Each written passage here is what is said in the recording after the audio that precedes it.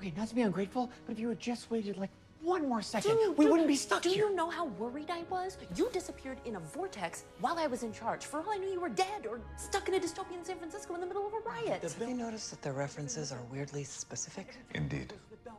I'm sorry, hold up. Look, I'm gonna keep this like 100% profesh, but I was thoroughly unprepared for how hot young Spock was going to be.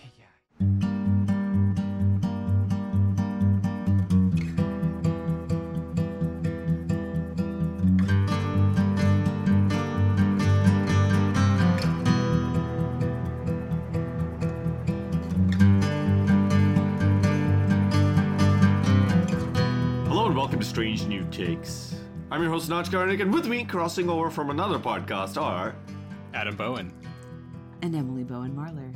Hey, welcome to Strange New Takes. Today, we will be sharing a recap of the 6th and 7th episodes of the 2nd season of Strange New Worlds, Lost in Translation, and Those Old Scientists. Follow us on social media. That's at Strange New Takes on Facebook, Instagram, and Twitter. I don't think we're on Threads, but I guess because we're on Instagram, maybe we're also on Threads. I have no idea how that works. We're on Threads, but we don't post anything there because our buffer tool doesn't let me automatically post stuff. Sad times. So if you design me an API, Adam, I might be able to be on Threads. I will do no such thing. Maybe I'll ask ChatGPT to design a thread, design an app for you. Cool. Yeah, so tell your friends about the podcast. Have them and yourself and your family members give us a 5-star rating on Apple Podcasts. Helps people find us. And this is your warning that we're going to spoil a bunch of stuff. This time, I'll just tell you, if you haven't watched these 2 episodes, stop what you're doing right now and just go watch them. Not just because of the spoiler thing, because they're that good. So just... yeah, but know that we are going to spoil them. We'll spoil a bunch of other Star Trek, like Lower Decks, for example, this week.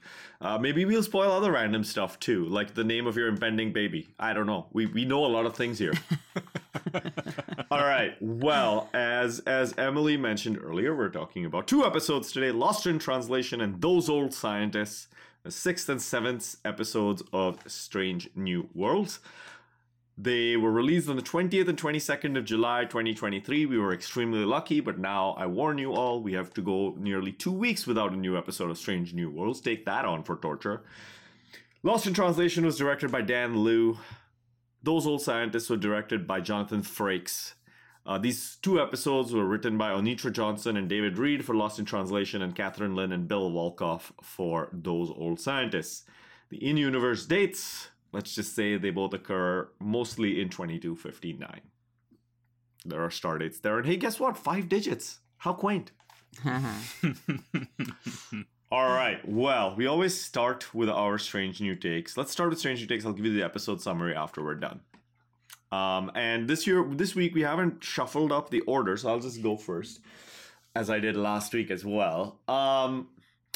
It really sucks being tall for air travel. And not just, okay, so the legroom thing, obvious, right? Like, obvious. Fair. Problem. Big neck, or long neck, I should say. Big neck, less of a problem. Long neck, more of a problem. Because your head flops to one side or the other if you're going to fall asleep, and then you wake up with a big crick. So you almost necessarily need one of those travel pillows to survive that. So I hate being tall for air travel. I love being tall for everything else. I am 6 feet tall. Okay. You have seen me in person, still you doubt. Well, no. I've seen you in person, but I didn't see you and think, gosh, Notch is really tall. Wow, this is great for my ego right now. No. It's just that I know on the dating market right now, Emily. I'm judging myself a lot. No, it's because I know a lot of people who are 6 feet tall. And so, it was more like the, because I have my friends who are 6'7", and that's what I think is getting, seriously tall. Weirdly, where Emily lives right now, and where I spent, the second half of growing up, everybody's real tall over there. That's what it is. It's not. I would I am 1 inch above average in the United States. I'm 5'10", but I was very short in high school. All of my friends were 6'1" to 6'4", and it was very bizarre. Well, most of the time, honestly, that I've seen you, Notch, we've not been like standing next to each other. So True, that and would we were also also be- when we met, we were in that house where the deck was gonna collapse any minute, and so there were more pressing things on our mind. Well, I'm and just at kidding. the wedding, I would have met you at Adam's wedding, Yeah, but yeah, who yeah. remembers all that? That was a long time. Adam's ago. married? What? Anyway, no. I'll just say this: the longest Strange New Tech can continue for a minute. I used to be super tall for India, because people are a little bit shorter there, and then I came here, and my height is a little bit more average and normal. Yeah. But still, my ego demands that I call myself tall. So Hey, Here no, we 6 feet's tall. My husband's only 5'8", so it's all good. If you're ever feeling short or average in the United States, I recommend going to Mexico. My dad and I, when we went there, we were the tallest people in the entire country. So There you go. it's a great boost to your ego for that. I once met a young lady who was 6 feet tall in the 12th grade. So I used to be an admissions counselor for college. And she had grown up entirely in Japan. So she was telling me about how it felt to be a 6-foot blonde lady in Japan. And like people would like get scared when she came around corners. Because they were like, this giant who doesn't look like anybody we know. And there was a lot, like, this was one of my favorite interactions of all time, just because of how much interesting cultural things she could share. So I'll never forget this one piece. Like, there was this old lady who, like, she came around the corner, and this old lady, like, said, like, in Japanese, like, oh no, a ghost! and got scared. And, like, I want to think that this old lady was, like, making a joke and was in on it, but I'm pretty sure she actually got scared seeing this like giant come around the corner. Anyway, yeah. All right, let's let me get to my Star Trek Strange New Take, which is that, I mean, what is there even to say that can encompass all of the wonderful things from both of these episodes, other than to say, like, we are truly living in a golden age of Star Trek, and Strange New Worlds is crushing it. Like, I don't know where they found the recipe for this show, but they need to like preserve that the way Coca-Cola preserves its like its secrets, because it is gold, Jerry. This is gold. I need to see. I didn't have a good Strange New Take for life lined up, other than I don't know what's wrong with my voice, but it's doing something weird. So sorry, listeners, that my voice is strange today. I don't know what's happened to it. It just feels kind of froggy. Deuterium poisoning? It might be deuterium poisoning. Have I been hallucinating? Maybe what I experienced today didn't actually happen. My Strange New Take for the episodes would be, I kind of feel bad for Lost in Translation, because it's way overshadowed by those old scientists. So sorry, Lost in Translation. I am interested to talk about it though, because I listen to Mission Log, and I'm on the Mission Log Discord. Like, I chat with people on there. So I'm always interested to hear what people's ideas are about the episodes and everything. And there's hardly been any conversation, I feel like, for Lost in Translation. And there was tons of conversation for the other episodes. And then I was like, oh, maybe once we get through the weekend, though, people will, be talking about it more. But no, because those old scientists dropped, no one's talking about Lost in Translation. They're only talking about those old scientists. So I'm never going to know what people really thought of Lost in Translation. Maybe we'll find out today, or we'll just ignore it also. Yeah, and we just skip it. Yeah, okay. For my Strange New Take, I've just been, so we take a screenshot of what is the kind of the title card in every Memory Alpha page for each episode, and we put it into our notes. And the one for Lost in Translation just kind of looks like it is a screenshot from like a Star Trek RPG where we're playing as Uhura, and I'm kind of into it. I could play a game like that, so maybe we need to make that happen. But for the episodes, let's see. Yeah, it's hard to have a take. I'll try to take my take from the Lost in Translation so that we give it a little bit more airtime. So I thought it was an interesting way for us to get some of that. We've had storylines like that before, where like only one person can hear something, or maybe there's like interdimensional alien type things. It's interesting how we can have an episode that treads a lot of ground that we've kind of covered in Star Trek before, but actually like felt really interesting, and I was compelled the entire time. So I'm always impressed when they're able to take an episode that, like, maybe because they've already done parts of it before that we just kind of get bored or whatnot. But I was following along and having a good time watching that episode. Very much so. All right. Let's jump into talking about Lost in Translation since you opened the door for us, Adam. Here's the episode summary from Memory Alpha. Uhura seems to be the only one who can hear a strange sound.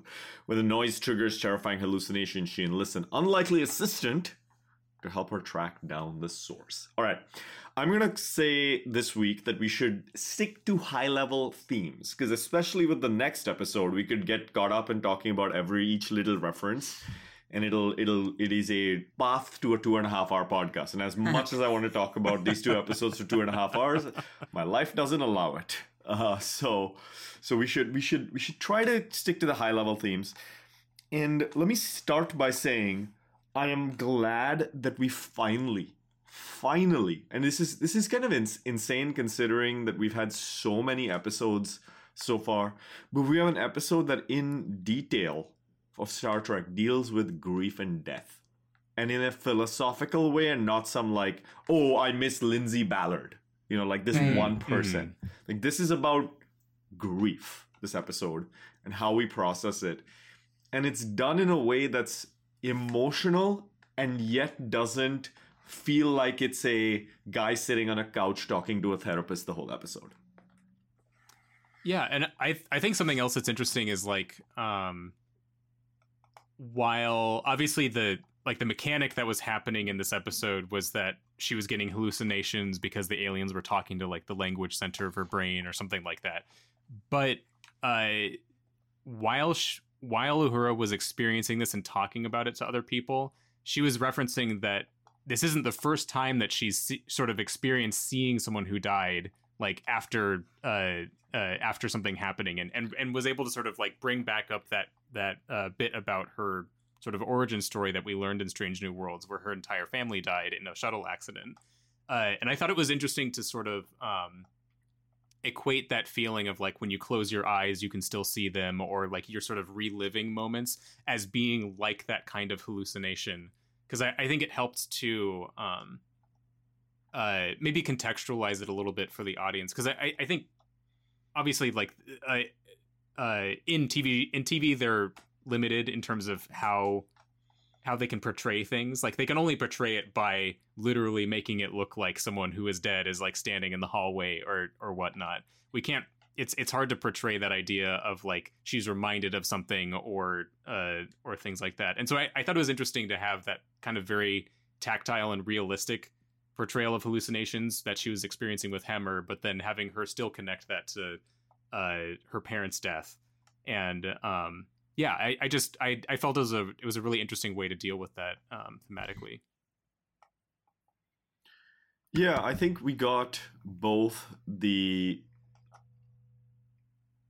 more evocative version of grief, of like thinking about her parents, but we also got the more tactical, like we saw it happen on the last season version as well, so we could connect it to both. Now, I can't remember another time on Star Trek that we've actually dealt with a character's feelings like this. I mean, TOS is legendary for like people dying every half second and nobody blinks at the deaths. Like they knew what they signed up for. Yeah, the cage was like the one experience where we did see someone dealing with that, but that was cut and not actually in the original series from how people watched it back then. Right. So I think for me the power of this episode really is in kind of those moments between Kirk and Uhura where Kirk is like telling Uhura to like this is your fight. Like this is the fight that you have to have. You can't ignore it. You can't not have that fight. You need to come out on top. You can't forget these people and stuff away their memories in a place that you don't access because you fear it. You must remember them. You must feel the joy and the you must keep their memory alive and revel in what they gave you as human beings. Yeah. And actually that kind of reminds me, and I'm wondering if this is part of because like Paul Wesley had access to like this script obviously and was able to maybe think of how he talked about his time on Strange New Worlds in this kind of cohesive light. But he's mentioned several times about how like when we've seen Kirk in previous episodes, it hasn't been like the original series Kirk like we've seen before because he hasn't had a lot of those experiences, and so he hasn't come across as like the sort of like brash, overconfident officer that we see in the original series. Well, and it also hasn't been prime timeline Kirk either. That's what I mean. But like, so I thought it was really interesting hearing that take from him because it feels like that's almost like he's been he internalized those lines that his character had to say in this episode, and at least for me, I mean, maybe not that maybe it's inappropriate for me to like take it apart from like us talking about like the grief and needing to deal with this to like Paul Wesley's performance as Kirk, but it felt like you could actually feel that in this episode in a way that I have not. I've been with people where feeling like I don't necessarily see Kirk, but it feels like a re-envisioning of Kirk. But in this episode, like he has a lot of the sort of like mannerisms of like the way that he holds himself there, or like how he talks about things. That I don't know. It felt pretty spot on to me in this episode that in a way that I wasn't expecting. I think, and also they managed to give Kirk quite a bit of family complexity in this episode too. Yeah, as opposed to just like, oh, it's me on the ground with a mustache. As the only thing that we knew about him before the Kelvin timeline series. So I appreciated getting to have a bit of that sibling rivalry, also the confirmation of like the kind of person that George Kirk was in the Prime timeline, like why James Kirk would like have this drive to become the youngest first officer in Starfleet history, but also like captain eventually and stuff like that. Because I think this was a great way to bring it out. I mean, to me, this is also kind of it goes to some of those fundamental questions that many of us ask ourselves in our professional careers. Am I in this for ambition? Am I in this because I'm driven by some value? Am I in this for the money? Am I in this for we all have different things, and this Sam Kirk and James Kirk conversation, which by the way, they also explain why Sam is not called George. Oh yeah. They're tying off a bunch of loops or open threads. I think it gets to that idea of like what do we choose to dedicate our lives to, and how do our parents react to that? Like, do they understand? Do they not? So I enjoyed that aspect of it personally. It sometimes felt like the whole Sam Kirk being mad was not I didn't quite understand Sam Kirk's motivation. Like, I feel like sometimes I was just a little bit like, why are you so angry? Like, they didn't bring me along for the ride with the writing on that, but I'm willing to forgive that. I don't think it's a huge problem or anything like that. I feel like they're probably just leaning a little heavy on the conceit of like, I don't know, you've seen people that are like close in age type siblings, and like there's usually some sort of beef that happens at different parts of their life, so maybe we can assume that that's going on with them right now, but yeah, I think that's kind of fair. It was at least funny to see. Sam kind of like it felt like we were bringing them closer, and then just still went to shit at the end. Yeah. So let me touch on one thing, which is the Kirks are apparently both known for womanizing.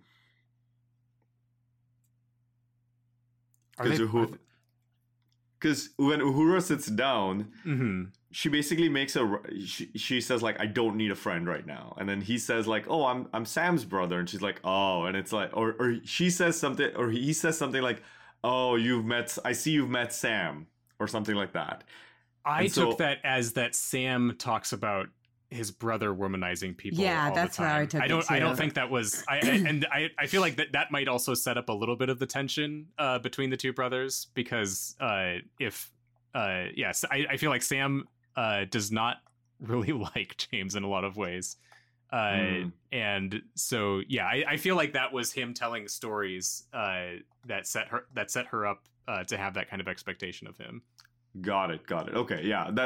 Either way, James Kirk is known as a bit of a womanizer, apparently, which it looks like they're keeping that consistent from the original series. We're not going to lose that element of his character. And Well, I mean, he's already been kind of like, not in cahoots, but with two of the female characters from Strange New Worlds. I mean, he's had, anyway. Cat boots, yeah. With cat boots with them. cat boots. Yeah, let's see.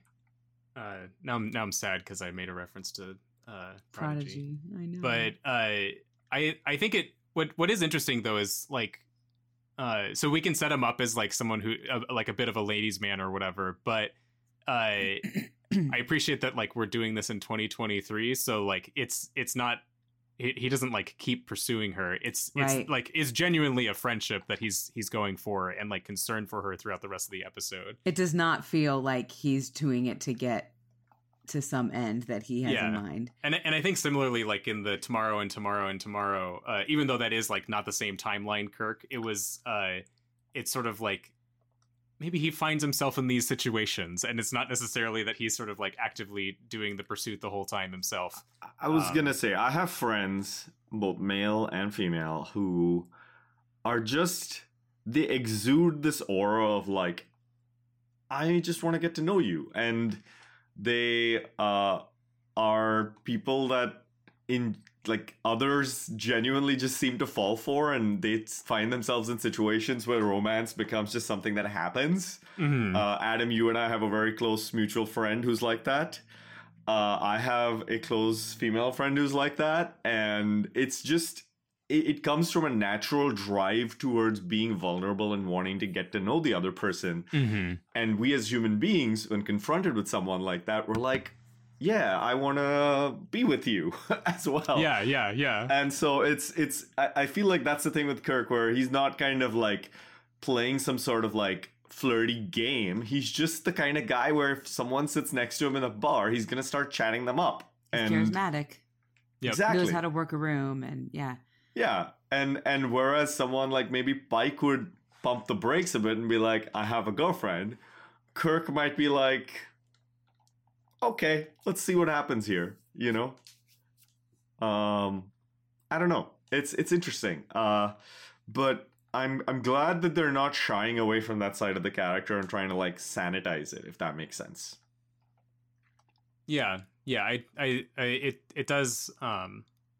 I don't know. I felt like they were going in a direction that was sort of complete re-envisioning. So I'm impressed that it's instead. I don't know. I'm surprised by like how much they're retaining and how well it feels like it's fitting into the storyline. Yeah. All right. Go ahead, Emily. Well, no, I was gonna say so I've appreciated that they've given the actors kind of a lot to chew on and a lot to. They've just given them a lot to do, I feel like, in these episodes. There's been a lot of emotion and really kind of digging down into character development, and that's been cool. Something like, this episode was the first time where I was like, do we have to keep going to the Kirk well? It didn't bother me in the alternate timeline episodes. Like, some people were like, it didn't need to be Kirk. It could have been anybody.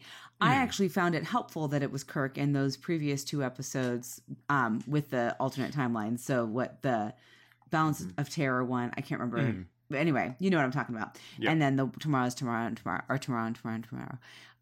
because there were the presence of Kirk was able to serve as a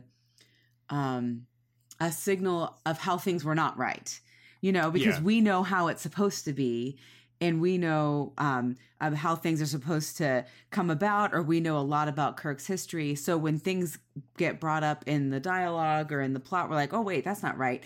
And so I felt like it was useful to have Kirk there. But this episode, I didn't really feel like it was necessarily useful to have Kirk there. It didn't need to be Kirk that did that. And I know they want to have the moment where, the shaking hands with Spock, and then Uhura and Kirk and Spock sitting at the table together. But I didn't need that. And I kind of felt like it was feeling a little too fan servicey to me. This episode was, because we have an entire show about James T. Kirk. 78 episodes of James T. Kirk. So we don't, why do we keep doing that? We want to watch this show where it's Captain Pike. He's the one that we're finding out about. And I am all for, and Spock, I'm fine with Spock being on the show. But I'm actually more interested in the female characters that are on the show that are from the original series, because they don't know how to write for women in the 60s. Yeah. And so there just wasn't good character development for the women who were a steady presence on the show. So I'm loving that aspect. But I don't think we need to keep going to dig into the well of the most famous male character of Star Trek, anyway. So no, just throwing think that that's out there. I think that's entirely fair. And even if we think of the kind of the role that he was playing in this episode, I don't know that it was. I feel like you could have had Erica Ortegas be the one sort of being supportive of Uhura, treating her like it was a real thing that she was experiencing. And I feel like the episode, we would have come away with a lot of the same feelings of the episode. I guess we wouldn't be talking about Kirk, but right. I don't think there would have been something missing in the way that that it might have been in Tomorrow and Tomorrow and Tomorrow. Right. You know how they give me advanced scripts of Strange New Worlds a whole bunch of times? I have one. Yeah. And it turns out, you guys are not going to believe this, but Kirk is actually siblings with Michael Burnham as well. So that's coming up 2 episodes from now. So no, I completely agree. The only thing I'll say is that I do like a little bit of Strange New Worlds showing how the team came together for TOS, because we didn't get that at all in TOS. So a little bit of this superhero team coming together is good. I do agree with you that it just is so weighty though every time Kirk shows up. So to take Uhura for this really meaningful ride for her, but then basically tip the scales so hard where everyone's like, is Paul Wesley James Kirk? I'm going to hyperanalyze this, rather than paying attention to Grammy-winning, Tony Award-winning Broadway actress Celia Rose Gooding, right, is kind of different choices could have been made. What I will say is, so number one, I'm really glad that they gave her this episode, because one of the complaints has been, where's Uhura? Right. They also gave her a meaty part in Those Old Scientists, and I bet you that when we go to the musical episode again, your musical award-winning actress is probably going to get some stuff to do, I hope, in that. Same with Christina Chong, who sings music on YouTube. So I will be sorely disappointed if this problem occurs again in a couple of episodes' time. So maybe that's a way to tip the scales, the weight of the scales a little bit. We've seen Una get a little bit more weight this season as well. So there's hopefully definitely lots this of can be playing off of addressed. Pelia in the refinery and stuff like that I appreciated. Yeah. So, but I agree that and Pike isn't quite a lightweight either, right? When Pike's on the screen, he kind of steals the show. Anson Mount does that very effectively. So he just needs to sit on a rock and he could do it. So yeah. Yeah. Yeah. Oh my God. We'll say some stuff about Anson Mount when we talk about those old scientists. But anyway, I thought that the callback to Hammer was very good in this episode. I thought that those scenes with Hammer, sometimes when they have they bring back the dead character, it can be very cheesy. And here I thought it served a really good purpose. I think it makes me miss Hammer a lot and wish that they hadn't killed him off.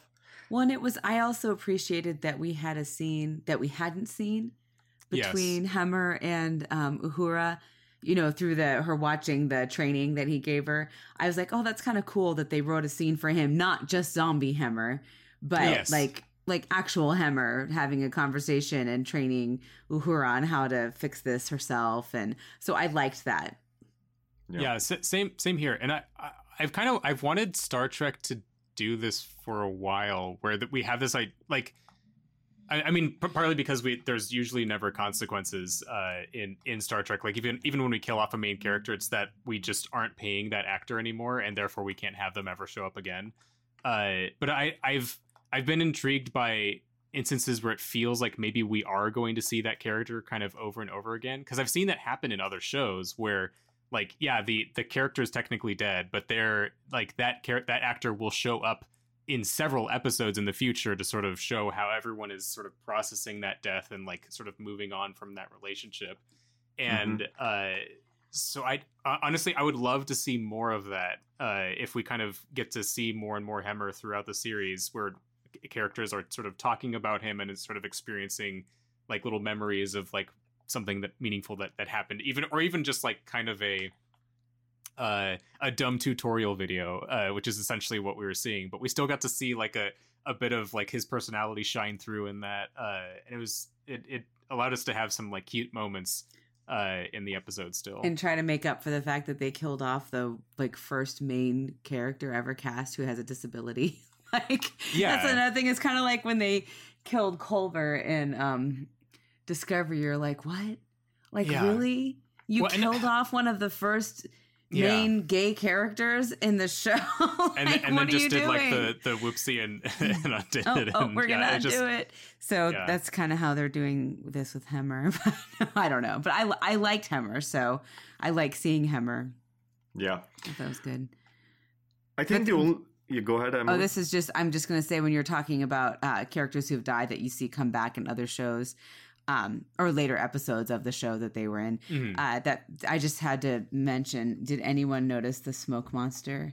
I felt like there was a smoke monster appearance in this episode. I did see smoke, but I haven't watched Lost, so I can't. Oh, okay. I was like, is the smoke monster? And also just some of the sounds were more Transformers. But oh, yes. still, I can see what you're talking about. Yeah. Totally, I was like, totally. I feel like there's some smoke monster vibes going on here. So the only thing I think left to discuss with Lost in Translation, two things. Number one, which we can dispense with quickly. Captain Pike seems really okay with blowing up the station really quick, which, like, fine, he's just that cool of a dude. Like, but I think the point here is also that this deals with some inconsistency from TOS, where Kirk says, yes, I met him when he was promoted to fleet captain, and now we have tied a little bow on that. Done. That's why that's why Pike got promoted to fleet captain in this episode, just so they could dispense with that bit of continuity. Oh, lol. Yeah, exactly. The menagerie. Kirk has that line in TOS that he met him for the first time when that happened. Yeah, they did spend a whole lot of time talking about how, like, this is temporary. I am fleet captain. Please remember this, memory alpha. Exactly. And the other thing to discuss maybe in a bit more detail is the Pelia, Unich, and Riley scenes, which I wasn't expecting that to go back into the grief with Hemmer bit. But the two of them did have a bunch of scenes together, and for having not seen Pelia now for several episodes, for her to come back and kind of get a good chunk of the action, I thought was a good thing. What was your takeaway from the moments between those two? I didn't expect it to go into the not animosity, but the friction between them was because she missed Hemmer. I don't know. I just didn't. I don't know. I mean, I felt like Uhura and Hemmer had a friendship like that. I knew that. Like, that was pretty clear in season 1. But I don't know. And maybe they did show. I don't remember it myself. Una and Hemmer having a friendship, but I just don't remember. So that kind of, I don't know. I thought that seemed kind of like, I just wasn't expecting that to be why there was some sort of friction between them. Yeah, it's basically that they haven't brought us along for the ride for that. Mm-hmm. Yeah. Like with the Hooter, at least we had the episodes last season. Yeah.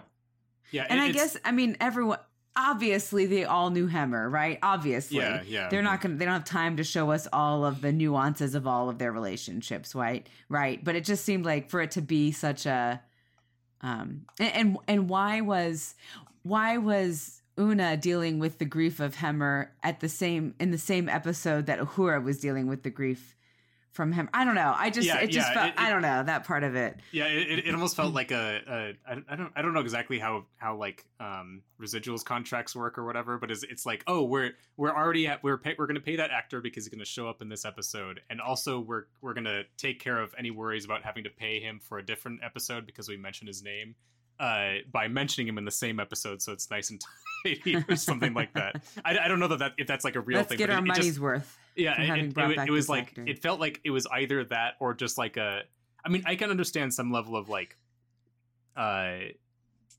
it's useful to it's more meaningful to like reference characters that the audience like remembers and actually like has a relationship than it is to just like make up some third person that they both had some animosity about.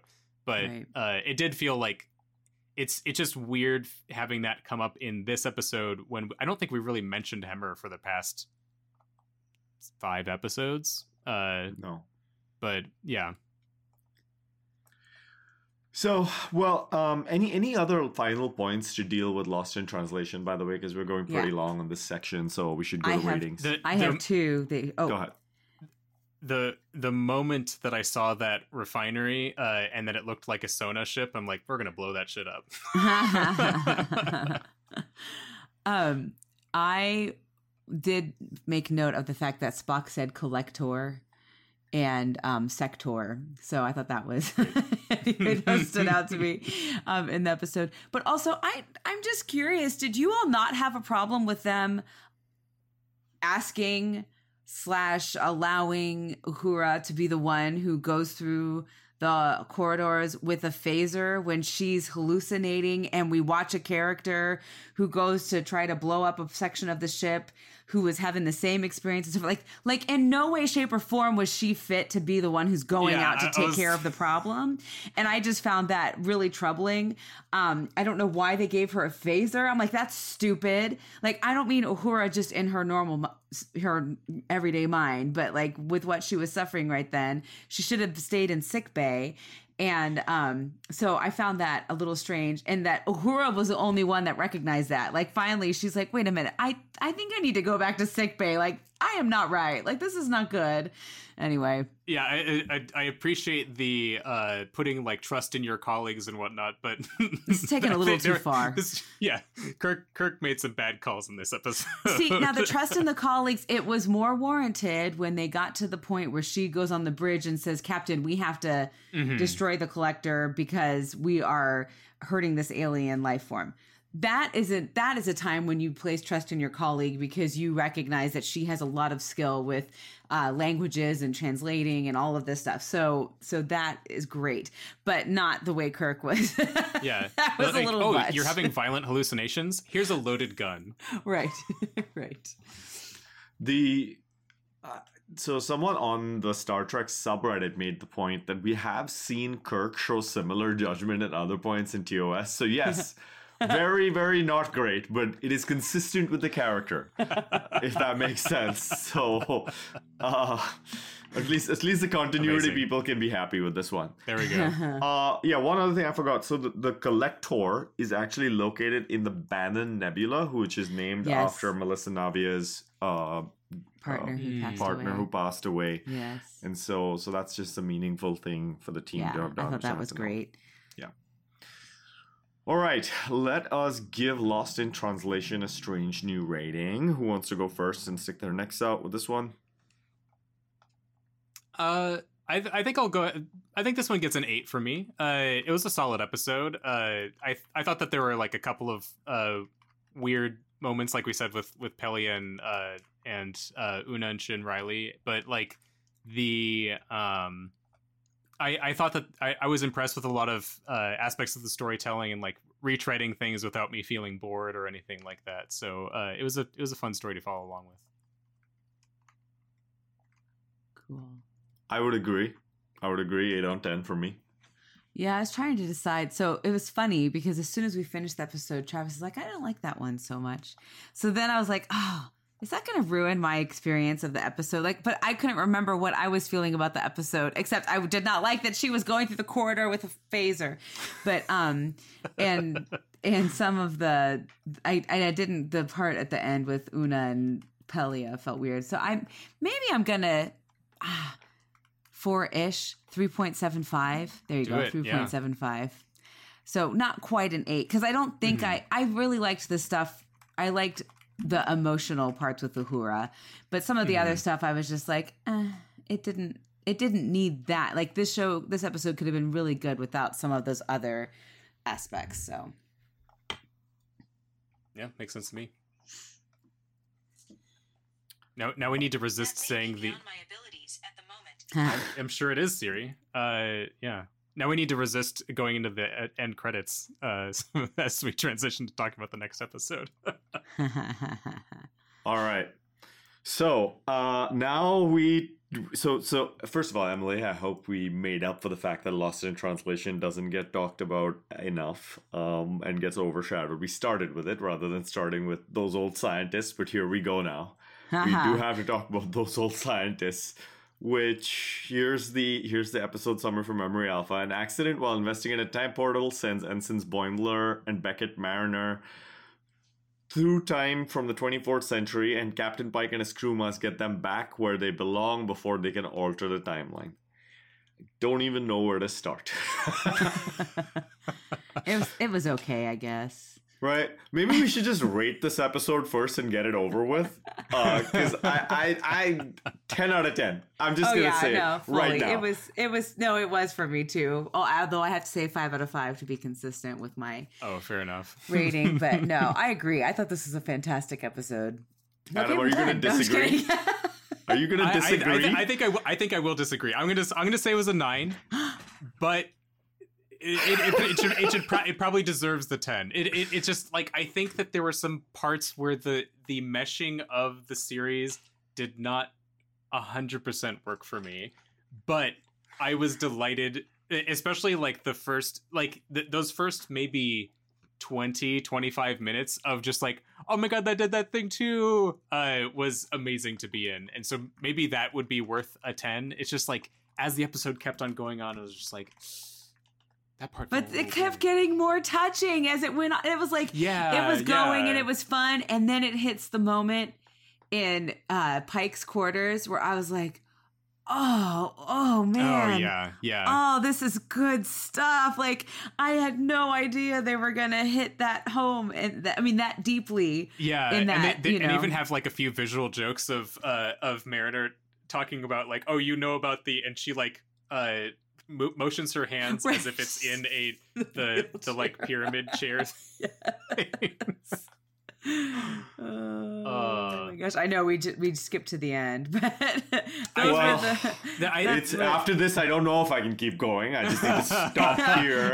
He's like, I cannot be on a podcast with you anymore. I mean, the hottest of hot takes. I mean, my feeling, like, while I was watching it, and they, like, the moment I saw that the title sequence was animated. I mean, I know that it's CGI animated or whatever, but like that they had put it in the Lower Deck style. Yeah. I like immediately pressed pause and just like laughed out loud and then shouted to my wife that they did that. And she's like, "That's nice." That's like, I was texting you guys as well. As like, you have to watch this. That's when I started texting you all. And not only did they animate it, but they added a few extras, like that the bug on the nacelle. that sucks the nacelle is now sucking the Enterprise nacelle. They have the koala, the great koala at the end. Yes, the koala was amazing. And so it was very irreverent. And they talk so much quieter and slower on this ship. Yep, and the Enterprise people notice that the Lower Decks people make some very strangely specific references, which is great. So let's start with this. Jack Quaid, did I get that right? Jack Quaid. who I just realized is Meg Ryan's son. I had not realized this until last week. I had the biggest crush on my life on Meg Ryan when I was a teenager. So he is Meg Ryan and Dennis Quaid's son. Jack Quaid and Tawny Newsome. What did we think of their live action Boimler and Mariner? Did we see Boimler and Mariner in their performance?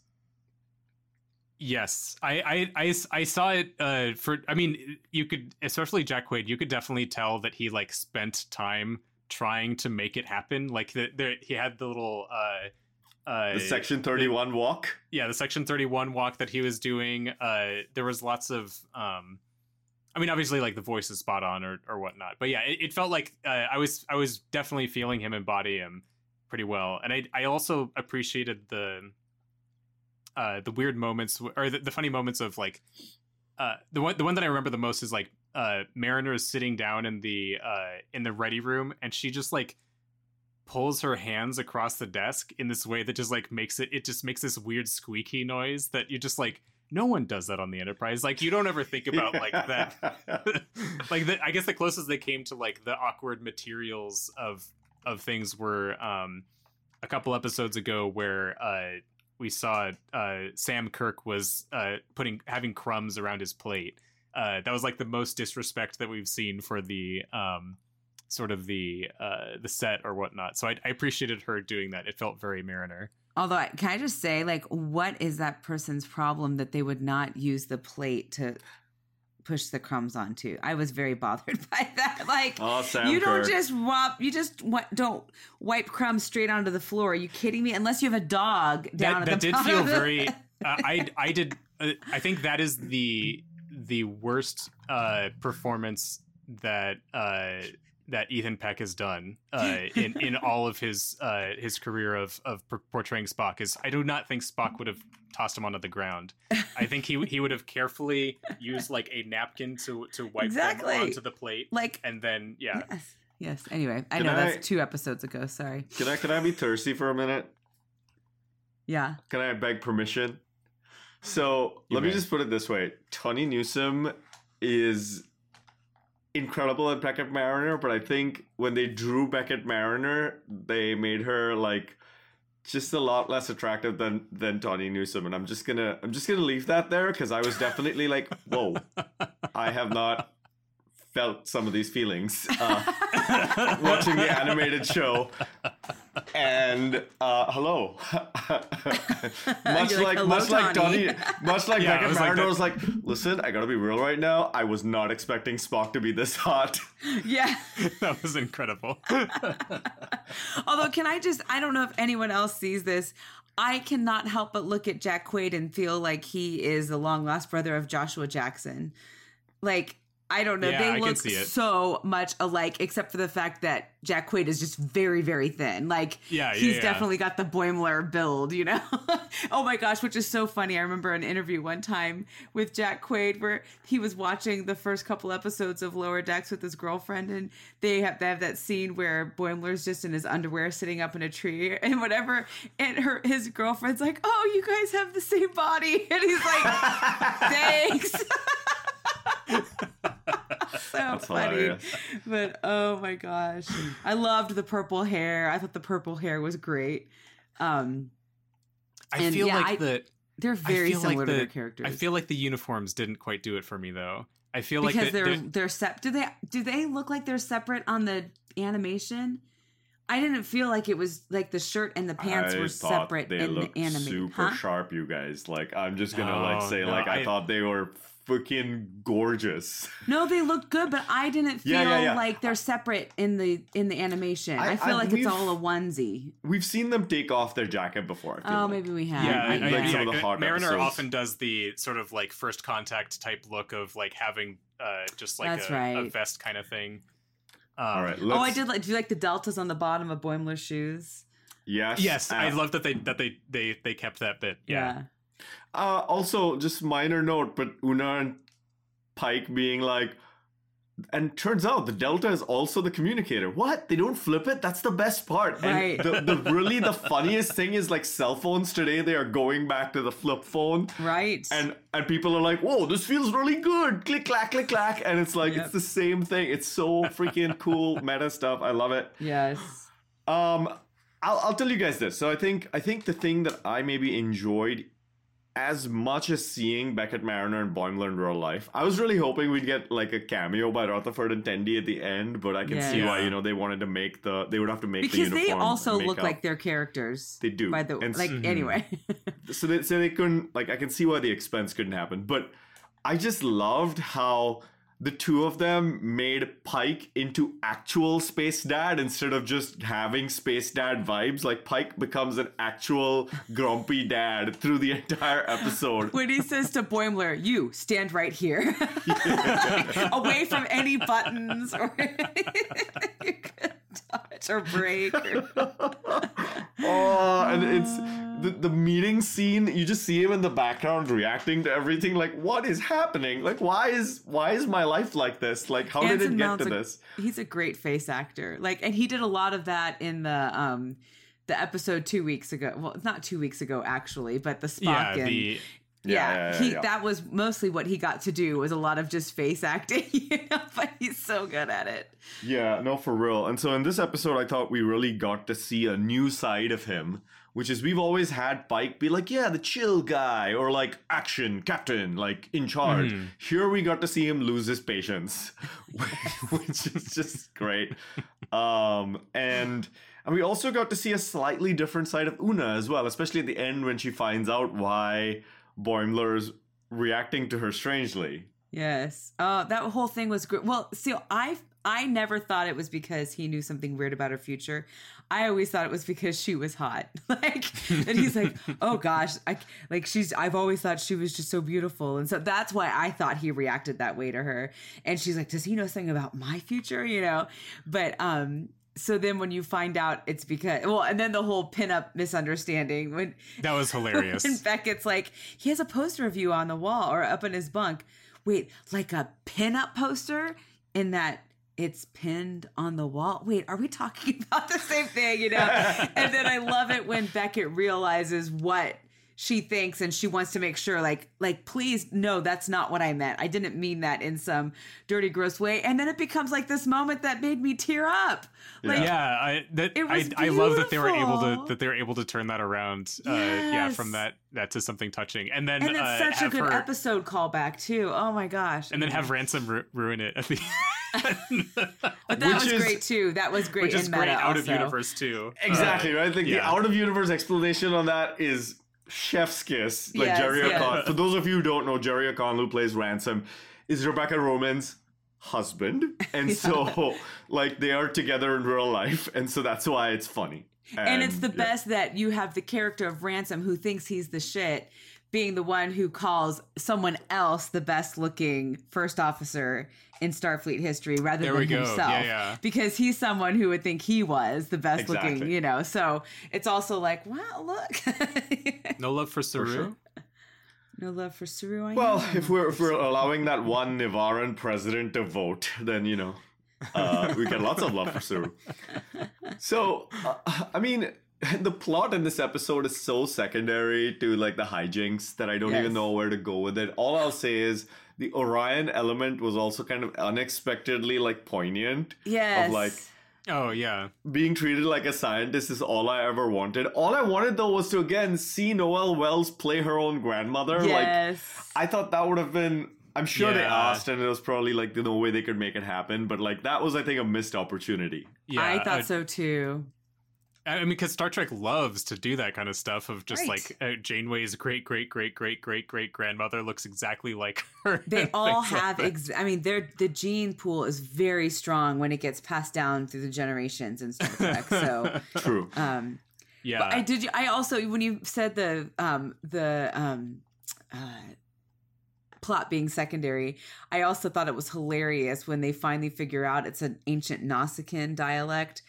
And then the next time you hear anything about it, Beckett just has a throwaway line of, "Oh yeah, all it said was this is a time ship or a time portal." Like it didn't even matter once they figured out what the translation was. Yeah. The other thing that I liked was I don't know if you noticed they had tritriticale instead of quadritriticale. Yeah. I did notice that. See, this is hilarious. We're all just geeking out over the little... Kirk, and therefore before Kirk's Enterprise, and therefore we haven't invented quadritriticale. Right. By the way, someone took massive issue with Lost in Translation, the previous episode we talked about, because Paul Wesley said sabotage and not sabotage. And so that was literally unwatchable beyond that point. Anyway, but in this episode, I think another little moment that I think was really poignant was the fact that the current Enterprise crew geeks out over the NX Enterprise crew, and specifically the two people that they call out are the two people that got the least amount of meaty storylines in the TV show Enterprise, Mayweather and Sato.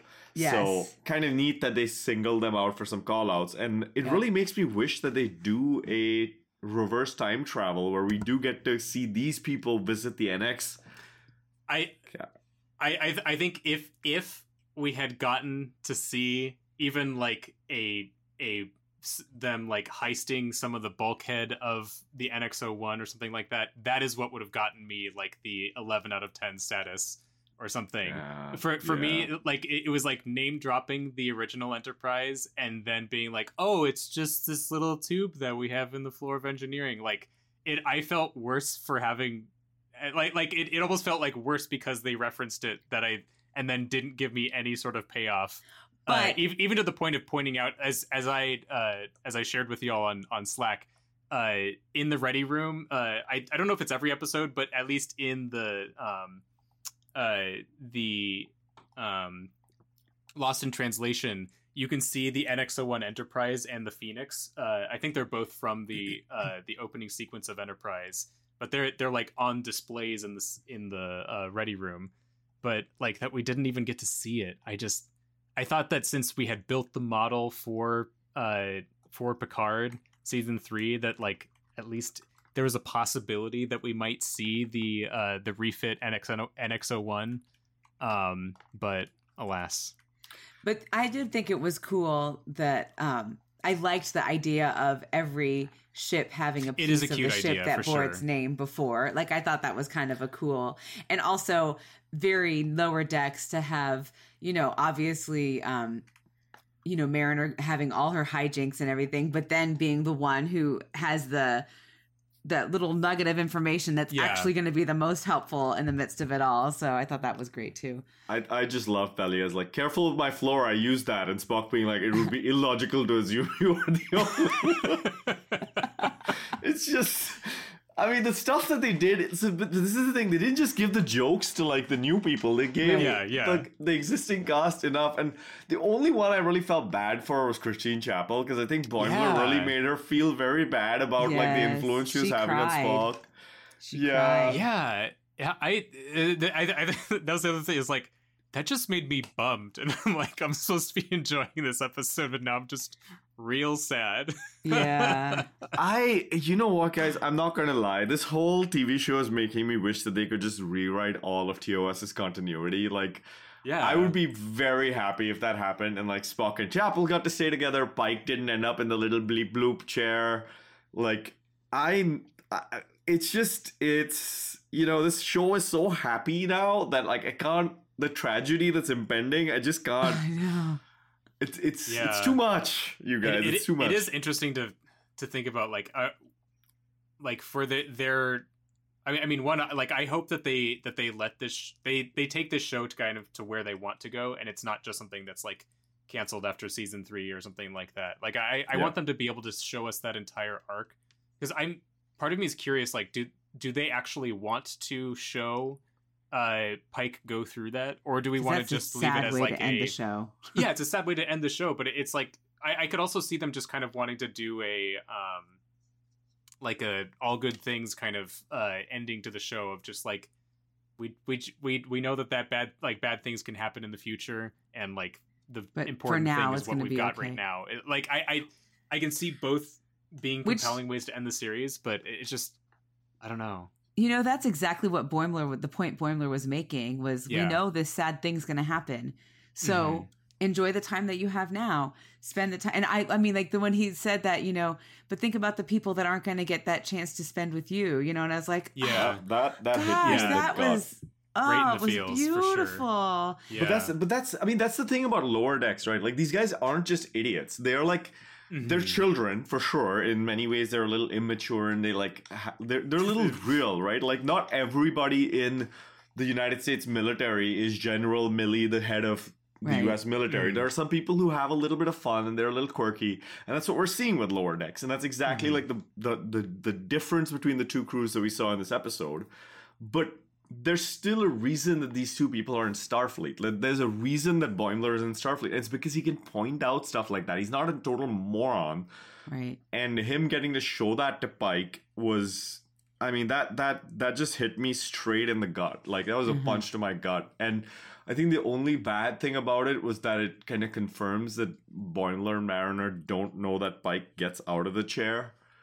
Yeah, I was thinking about it because you had that theory of like they could just kind of go back and fix it later or something like that after we've like they can still have the old continuity and have the possibility of rescuing him afterwards. But yeah, because we could it's kind of it.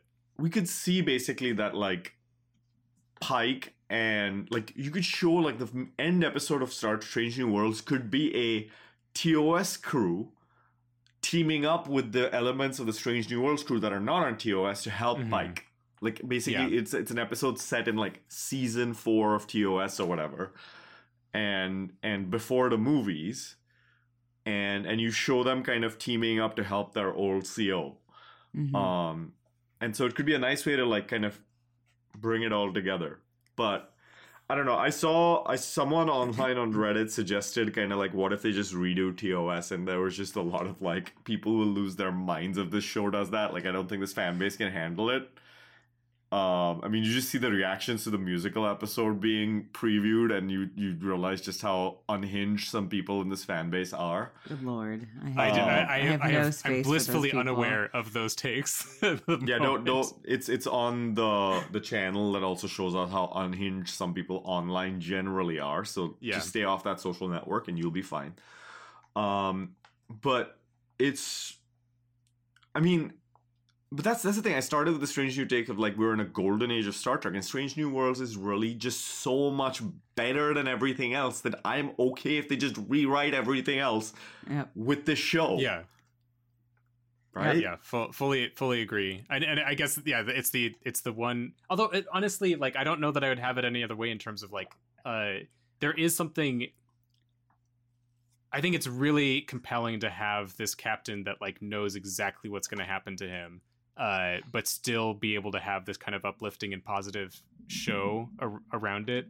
And I guess if this was something where it was just fully in like the Voyager timeline or whatever, we don't really sort of have the expectations after it. Like, I think there is something magical about this being like a prequel to most of the other things that we've seen that is part of the magic that makes this work. Yeah.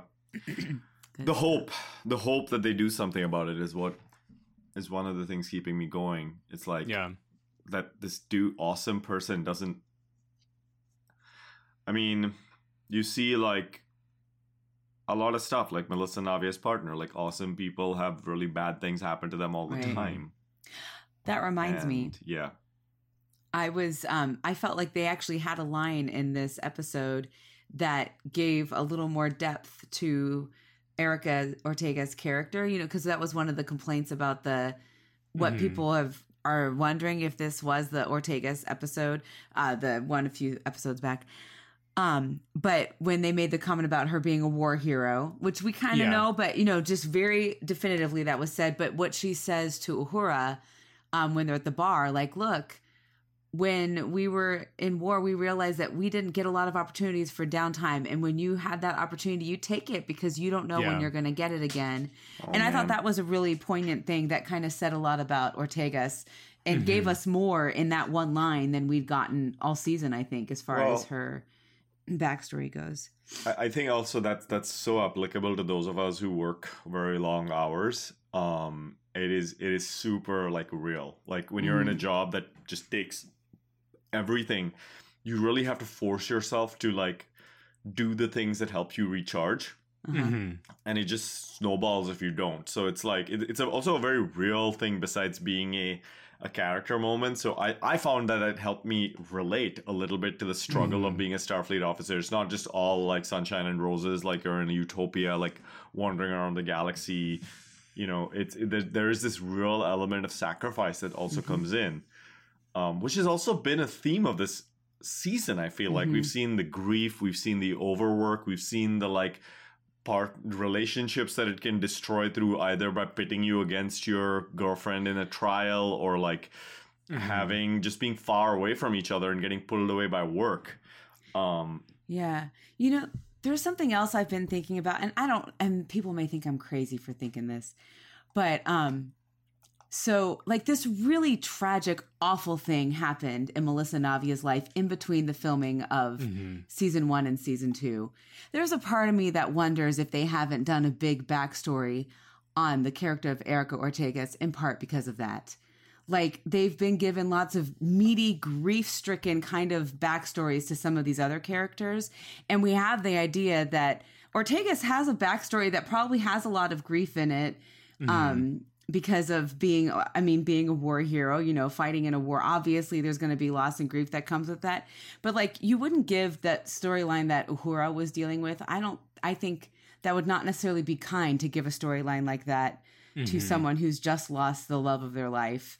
And anyway, I don't know. That could not, because I also see that the crew that's around that's working on Strange New Worlds obviously is recognizing the real life things that are happening in the actors' lives. I think they purposely wrote episodes that featured very little Pike for the first 3 episodes because Anson Mount had a kid and they were honoring the fact that he wanted to be able to spend time with his wife and his child. And so I don't know. There's part of me that's wondered if maybe that's why we're not getting a big meaty emotional kind of episode with, and maybe it'll prove me wrong. Maybe there will be one later. But the Ortegas episode didn't have that same gravitas that some of the other character episodes have had. It was like a victory kind of like, this is awesome. You know, it was just a different kind of feel.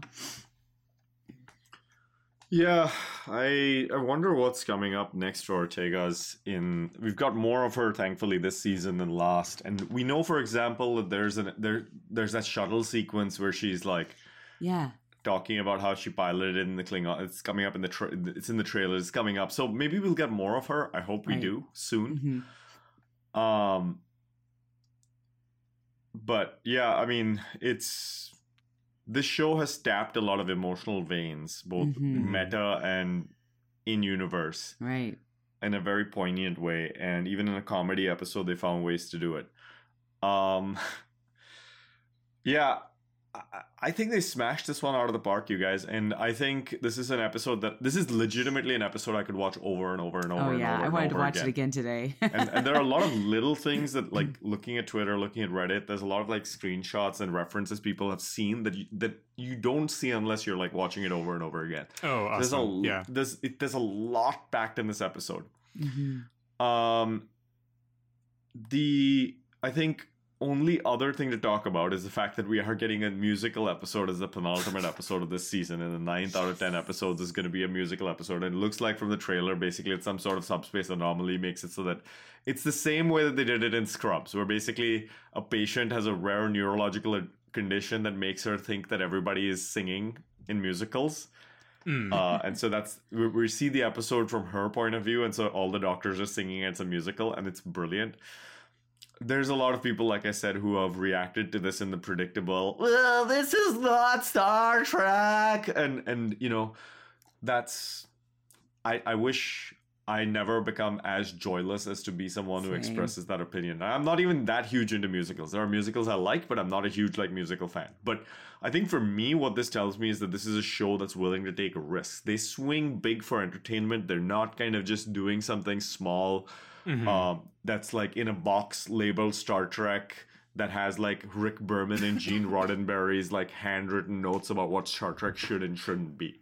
They're trying to entertain us. he just want to have the camera on a woman's ass the whole time if it was Gene Roddenberry's way.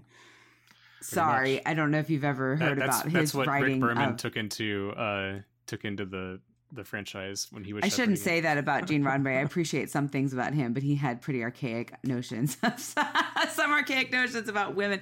I don't know if you've heard about the novelization of the motion picture, but it's kind of gross.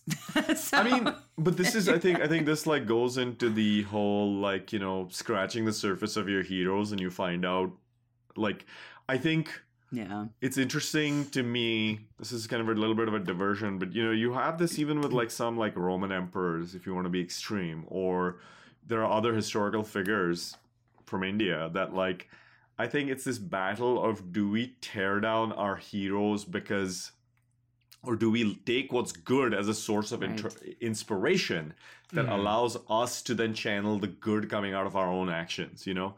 right. And I don't have the answer to that, but I'll just bring it up because I think this is a thing with Gene Roddenberry, right? Like he gave us the universe that allows us to think about life on this planet differently, but also he wanted to put card pieces in the Ferengi and do all the things that you just talked about, Emily. So I mean, like, it's just, and that's just a sign of the patriarchy being damaging to men as well as women. Like it's, you know, it's like it hurts us all.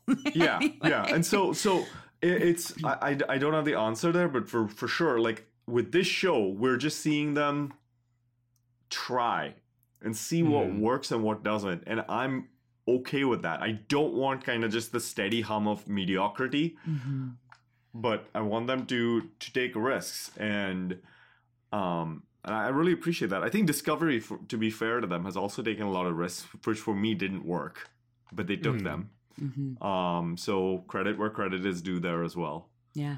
And also, there have been plenty of episodes where there's been kind of musical portions of Star Trek episodes. They've all been terrible, but this is not without precedent to have our characters singing for some reason. We'll see what happens, right? In about 3 weeks, we'll get to watch the episode and see where it goes. Is it 3? They have another episode that comes out next week. That Really? is not. Yeah, I just looked on IMDb. If IMDb is correct, As in on the 20 on the this week? 27th, they have Under the Cloak of War as the 8th episode, Oh, and then Oh. Subspace Rhapsody is the 9th episode, and Hegemony Hegemony. I never know how that word's supposed to be said. Is the 10th episode okay. on the Oh. August 10th. Sounds All like we're right. getting some intense stuff. Because yeah, I thought Subspace I can see Rhapsody Cloak might of be War the 8th being- episode. Yeah, But I if can see it's the Cloak of War 9th, being then- that Erica Ortega's episode. Yeah, since maybe. you're talking about the war hero type stuff, and like Well- that might be referencing Klingon War stuff. So they basically are skipping a week, and I wonder if this was the plan all along. But here we are. We'll come back. I guess we get to record next weekend again because there's a new episode of Strange New Worlds. Any final points on this episode or anything else before we wrap up here? I'm excited that I don't have to wait. I was a little bit sad also during watching the episode of like, dang, now I need to go like 10 days without watching Strange New Worlds, but I don't. I would have. I think I would have. Yeah, no, it's all good. Just watch this episode every day, Yeah, and you'll feel good. there you go. There you go. Did we All change right. your rating, Adam? Or are you still at a 9? No. Let's make fun of him for this for like a couple of years. It's okay. Okay. Let's leave this as something we can use to take Adam's it's no scope. Mugato Gumato for me. Yeah, exactly. So- Yeah, I mean the pinnacle of all Star Trek. I need to go watch that one again. All right. Well, Emily, Adam, thank you. I was very excited, as you saw on our Slack channel, to come and discuss these episodes. And so I'm glad we did it. This has been one of the most fun couple of, like, maybe 12 hours of my life, like watching this episode, talking it with you guys. I Good really time. enjoyed it. Thanks, Notch. It was fun. Yeah, thanks. Bill and Rudy, come back to the podcast so we can talk about this stuff. I know you guys are busy and it's me being unfair by calling you out here, but still, we miss you both. And so we'll see you soon. And thank you, dear listener, for making time for us in your week. We hope you're enjoying Strange New Worlds as much as we are. Thank you, Jishnu Guha, for recording our theme music. And, well, I mean, special thanks this week just to everyone behind the show. I mean, like, this is genuine this week, because, like, it's amazing. I am so happy right now. Like, again, I'll just say, going from, like, Star Trek is dead, it's never coming back after Enterprise ended, to this. It's been a wild journey, and so it feels really good.